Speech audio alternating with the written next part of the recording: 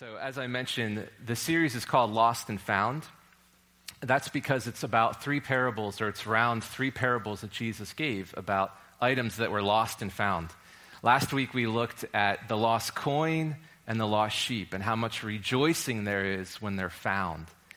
Today we're going to turn into the prodigal son, which is one of Jesus' most beautiful parables. This past summer, my wife and I had an amazing opportunity to go to Maui for our 20-year wedding anniversary.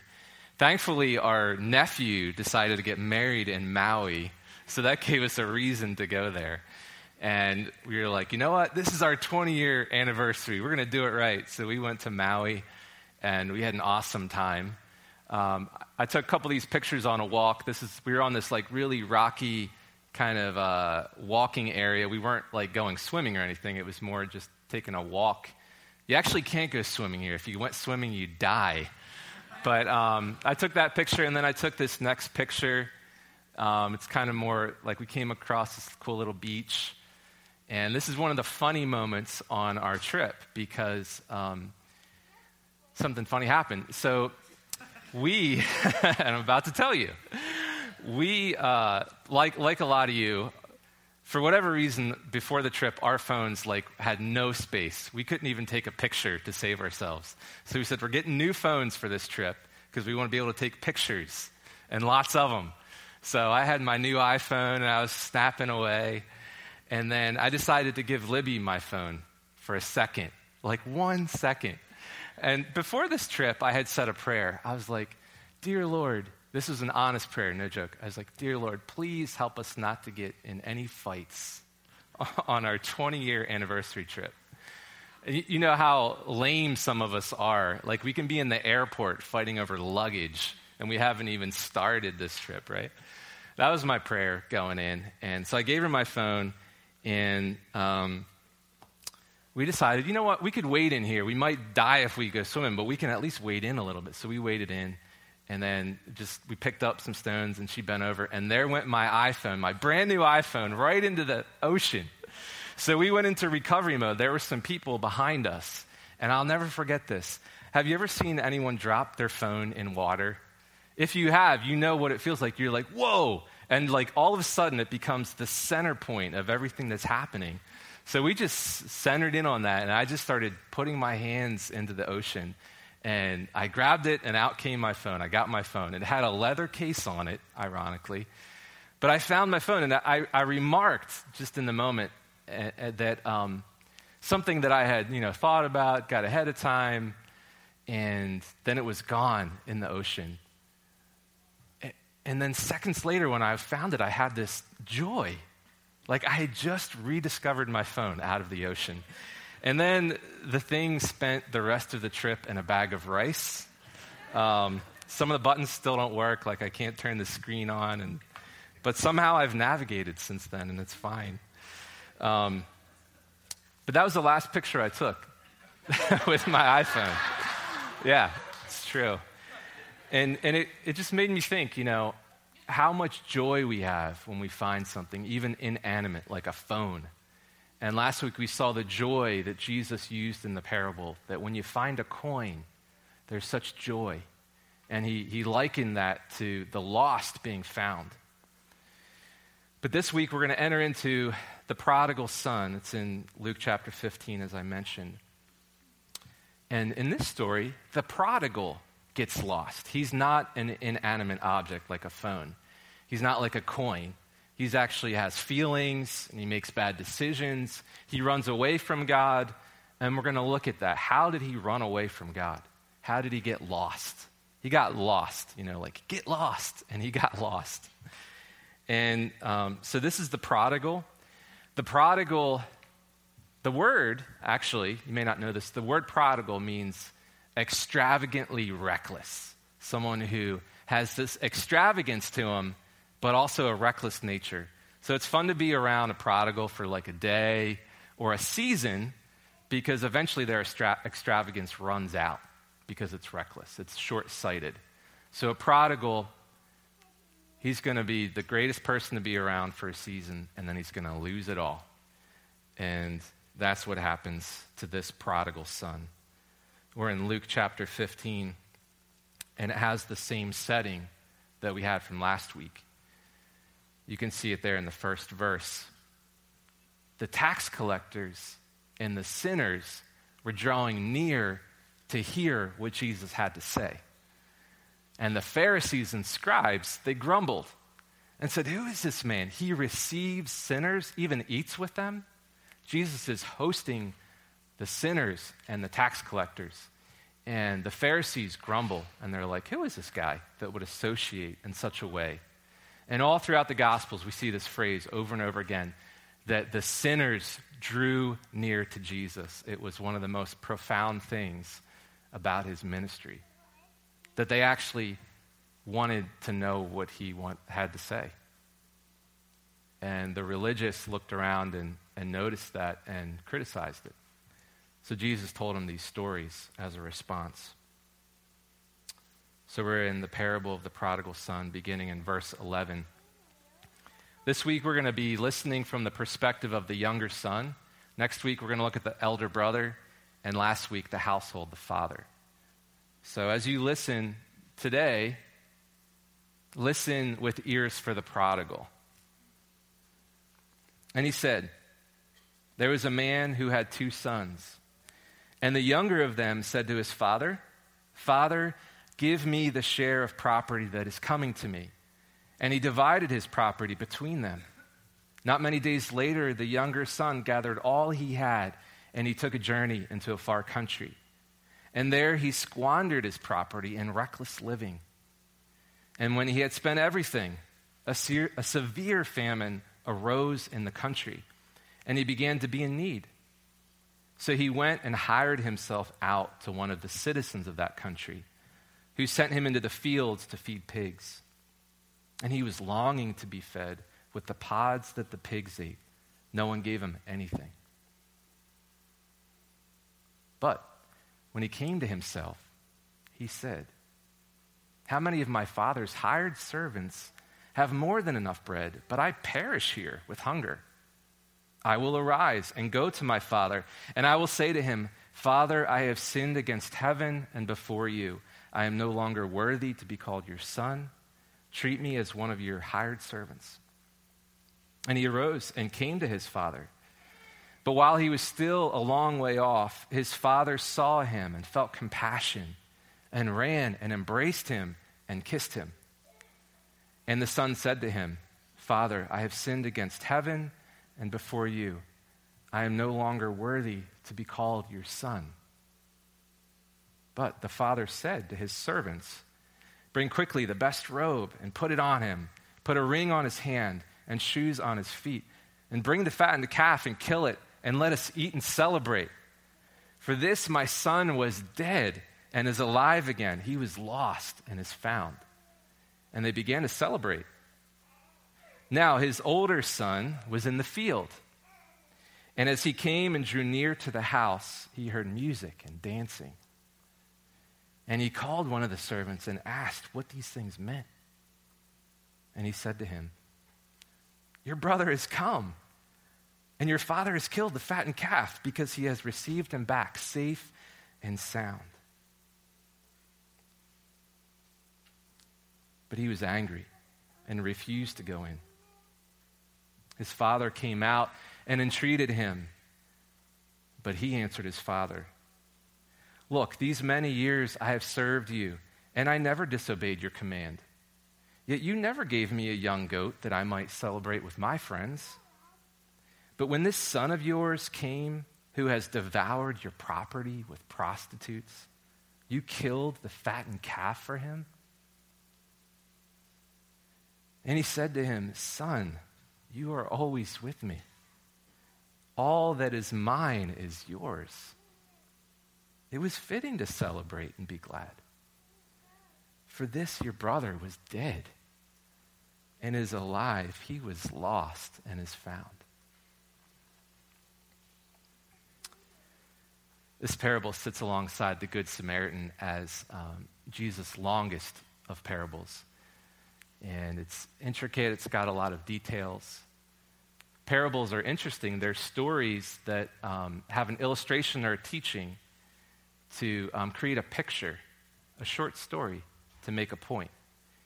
And when there's lots of details in a parable, we should pay attention to them, but we should also pay attention to them in a way that really clarifies the main point. And Jesus is taking two simple parables and he's following it up with a complex parable. So we're going to meditate upon it the next 3 weeks. I want to challenge you and encourage you, read this daily.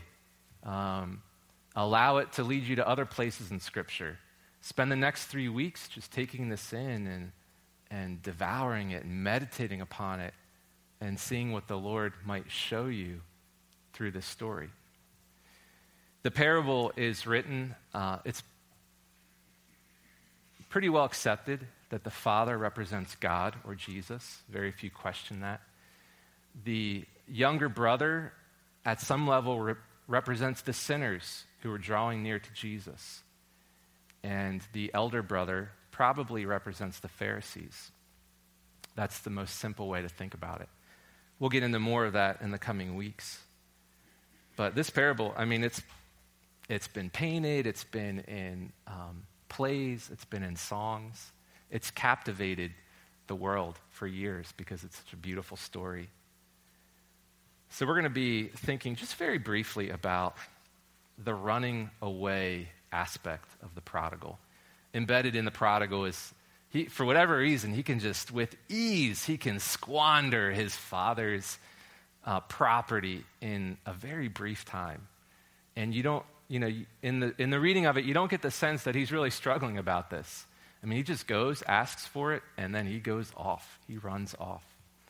I saw a video on Facebook this past week of a toddler running off on a video. And it wasn't like running off like the prodigal ran off to like some far land. He was just running down a path.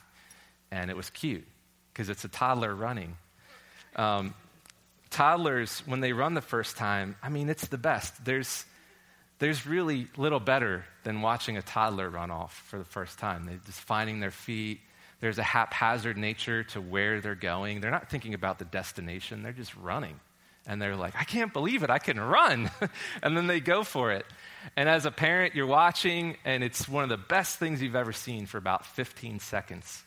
Because they get from here, over there, 15 seconds away, and then your joy, your inner joy just gets evaporated with concern. Now you're concerned because your little toddler, he can't even navigate steps yet. Like little flat boards that we put on a hill, he can't even go up steps or down steps without crashing and burning. And he's run away. So, 15 seconds later, you awaken to this reality and you run after him because you can still catch him by then. And that's the beauty of a toddler running. I think the prodigal's running off is a little bit toddler-esque in the sense that it's short-sighted. He has no clue. He's like a toddler running off. And if we think about the Father as God and the prodigal as us running away from God, we've all done it. We've all done it in different ways. In fact, we're worse than a toddler because at some level we know better. Think about all the decision points you've made in your life, especially the bad ones. You pretty much knew better. You just did it anyway, at some level. That was true. And so we're worse than a toddler, but there's this toddler-esque sense in our reckless, short-sighted nature when we run from God, and that's how the prodigal runs. And with that running, he has an ease of squandering. In the verses, he does all these actions. He asks his father for his property. For the most part, it's well accepted that this was inappropriate. Anytime in culture, anywhere in the world, if you ask your parents for your inheritance before they die, and you say, I'm going to liquidate it, I'm going to run off and spend it, that's pretty much a given that is a lack of respect for the household. It's short-sighted, but this is what he does. And the father gives it to him. The father says, okay, here's your share. And it says that he took it all to himself, and he ran off to a far country. And the country isn't even named because it's a far country only because it's far from the center point of the household or the father. So the country is never named, but it's this far distant place, this territory that's outside of the household. And that's where he goes. He runs off, he journeys to a far country, and he squanders everything in reckless living. And we too have done this in our own lives. The prophets have anticipated this for us. The prophet Jeremiah said that the heart is deceitful above all things and desperately wicked. Isaiah prophesied that we all, like sheep, have gone astray, each of us to our own way. And this is the way we run. We run away from God. If you haven't felt that in your own life, you probably should think about it a little bit more. Maybe you're not old enough for the weight of that to set in yet. But we all run in different ways. And then, like I said, with ease, he squanders everything. Everything that his father worked so hard for is gone. And it feels like seconds. It's just gone. And then this severe famine comes along from outside. This outside pressure comes in, this external force on him. And he decides to make a deal with a citizen in the land. It says that he attaches himself to a farmer of pigs. And this citizen of this far country that he attaches himself sends him out into the field to feed the pigs. And this is where it's good to remind ourselves of the story. The Pharisees are listening, and they know more than anything that if you're a good Pharisee, a good follower of God in that culture, that you stay as far away as possible from swine or pigs because they were seen as unclean. And it just hadn't been embedded to them that, no, you do not associate with this unclean environment because it represents everything that's evil. And we are set apart. We are different because we are holy. We are set apart. And this is one of the ways that we are reminded of that. In the land of irony, I was studying this past week, and I'd gotten a bacon, egg, and cheese egg wrap from Wawa, and I was internalizing this scripture as I read it, and I was like, oh, yeah, the Pharisees, they would hate the swine. So then I had to tear off the bacon from my wrap and just toss it aside. And I can't say that I will never eat bacon again. I can't make that promise. But it was a reminder to me in the moment just how connected the physical and the spiritual are in our lives. I drop my phone in the water. I'm like, Lord, why did this happen? And then I find it. I'm like, thank you, God. I found my phone. We connect the physical and the spiritual all the time, in the good, the bad, and in the middle. So the Pharisees would have just, at this point in the story, they would have said, this prodigal is done. He is out. He is more than out. He is wishing to eat the pods that the pigs are eating. And then the story turns. He makes this return home. I think this is one of the most beautiful turning points in all of Scripture. This story may not captivate every little piece of someone turning back to God, every little aspect of atonement or repentance, but it does have this awakening. In fact, look at verse 17. It says he came to himself. He had this longing to be fed the way the pigs were being fed. And he came to himself, and his logic, I think his own logic said, you know what? My own father's servants eat better than this. I have nothing here. I'm going to die. I'm going to go back to my father, and I'm going to acknowledge that, I have sinned against him, his whole household. But he'll have me back, maybe as a servant. So this is what he does. But the fact that he came to himself is worth noting. And he has this, it says that he has this longing to be filled and to be fed. And he has this earthly comparison, like, these pigs are eating better than I am. and they're like filthy. They're swine. And it's in that moment that he remembers when he was a boy, that he would go out just running around at night because he was a prodigal. I mean, this is what prodigals do. He went out recklessly one night, and there was a fire. And his father's servants were around it.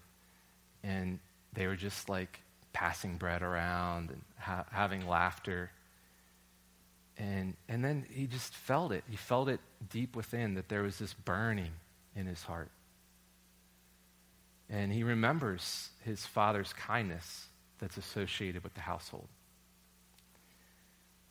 So he makes this deal, and he wonders, could there possibly be a place for me in my father's household as a servant? And that's what he does.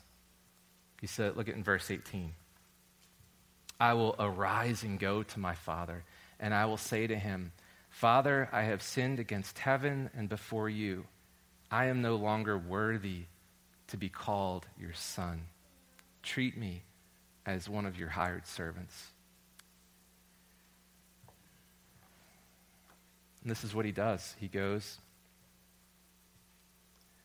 But we should note that it's really interesting how the exact quote repeats itself, almost. So in verse 18, he says, I will rise and go to my father, and I will say to him, Father, I have sinned against heaven before you. I am no longer worthy to be called your son. Treat me as one of your hired servants. And then he does it. He rises up. Logic, I think, leads him here. He goes to his father. He says the same thing, word for word. But he says, Father, I've sinned against heaven and before you. I am no longer worthy to be called your son. Before he can even say, like, treat me as a servant, the father looks to the side and accepts him as a son. It's a beautiful picture of a return, something that was lost and now is found. And the prodigals, really they probably, from the Pharisees' perspective, should not have been welcomed back. I mean, they squandered this inheritance. They squandered the property that was divided among them.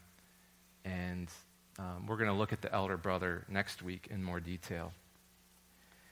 But I want to, in closing, I want to just set this alongside Galatians chapter 4. It's on the screen there.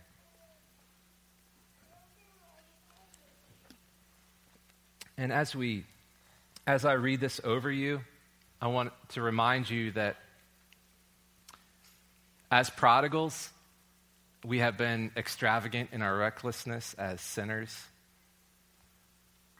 And yet, I hope and pray that each one of you have found those places where you have come to yourself and woken up.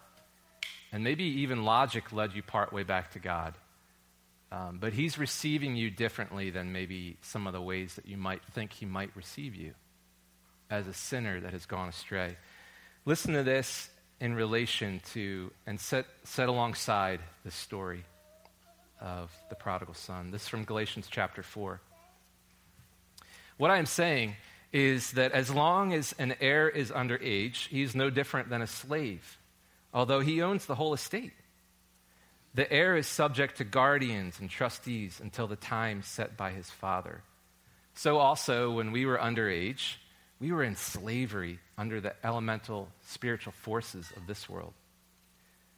But when the set time had fully come, God sent his son, born of a woman, born under law, to redeem those under law, that we might receive adoption to sonship. Because you are his sons, God sent the Spirit of his Son into our hearts, the Spirit who calls out, Abba, Father. So you are no longer a slave, but God's child. And since you are his child, God has made you also an heir. You see, a servant in a household does what they're told. And we should certainly see ourselves as servants of Christ, without a doubt. And we should be obedient to what he calls us to. But there's an extra thing that we've been invited into, and that's being adopted as the children of God. And that's what Jesus is communicating in this parable to the Pharisees. And it's amazing that he can, with such joy, express such a deep truth that those who are far from God can be brought near and treated as sons and daughters in the household. It's amazing that this is the kind of Father that we have, that will allow us to turn and come back and see us as his children through Jesus. It's a miracle. And my concern is that some of us continue to live as servants because it's easier to live as a servant. You just do what you're told. But he's invited us to steward his household, to take care of it. And it's a beautiful picture of how we as prodigals have very, in deserving ways, run away from God's household. And in very undeserving ways, he's welcomed us back in. So I want to invite the worship team to come. We're going to close in a song. And this song is, the Wilmington campus has actually been doing this song. So it's cool. A lot of our songs are coming from the Wilmington campus at certain times. But this is one that I don't think we've done here yet, but it captures a lot of the language of this parable and the principle that how we run back is different than how we run away. So allow me to pray for us as we turn to the Lord now for the rest of our week. Lord, thank you that you have called us your children. Lord, if there's people here that are still on the run, Lord, I pray that you would convict them by your Spirit of how they are running away from you as prodigals. Maybe there's still certain lanes in our hearts that are on the run.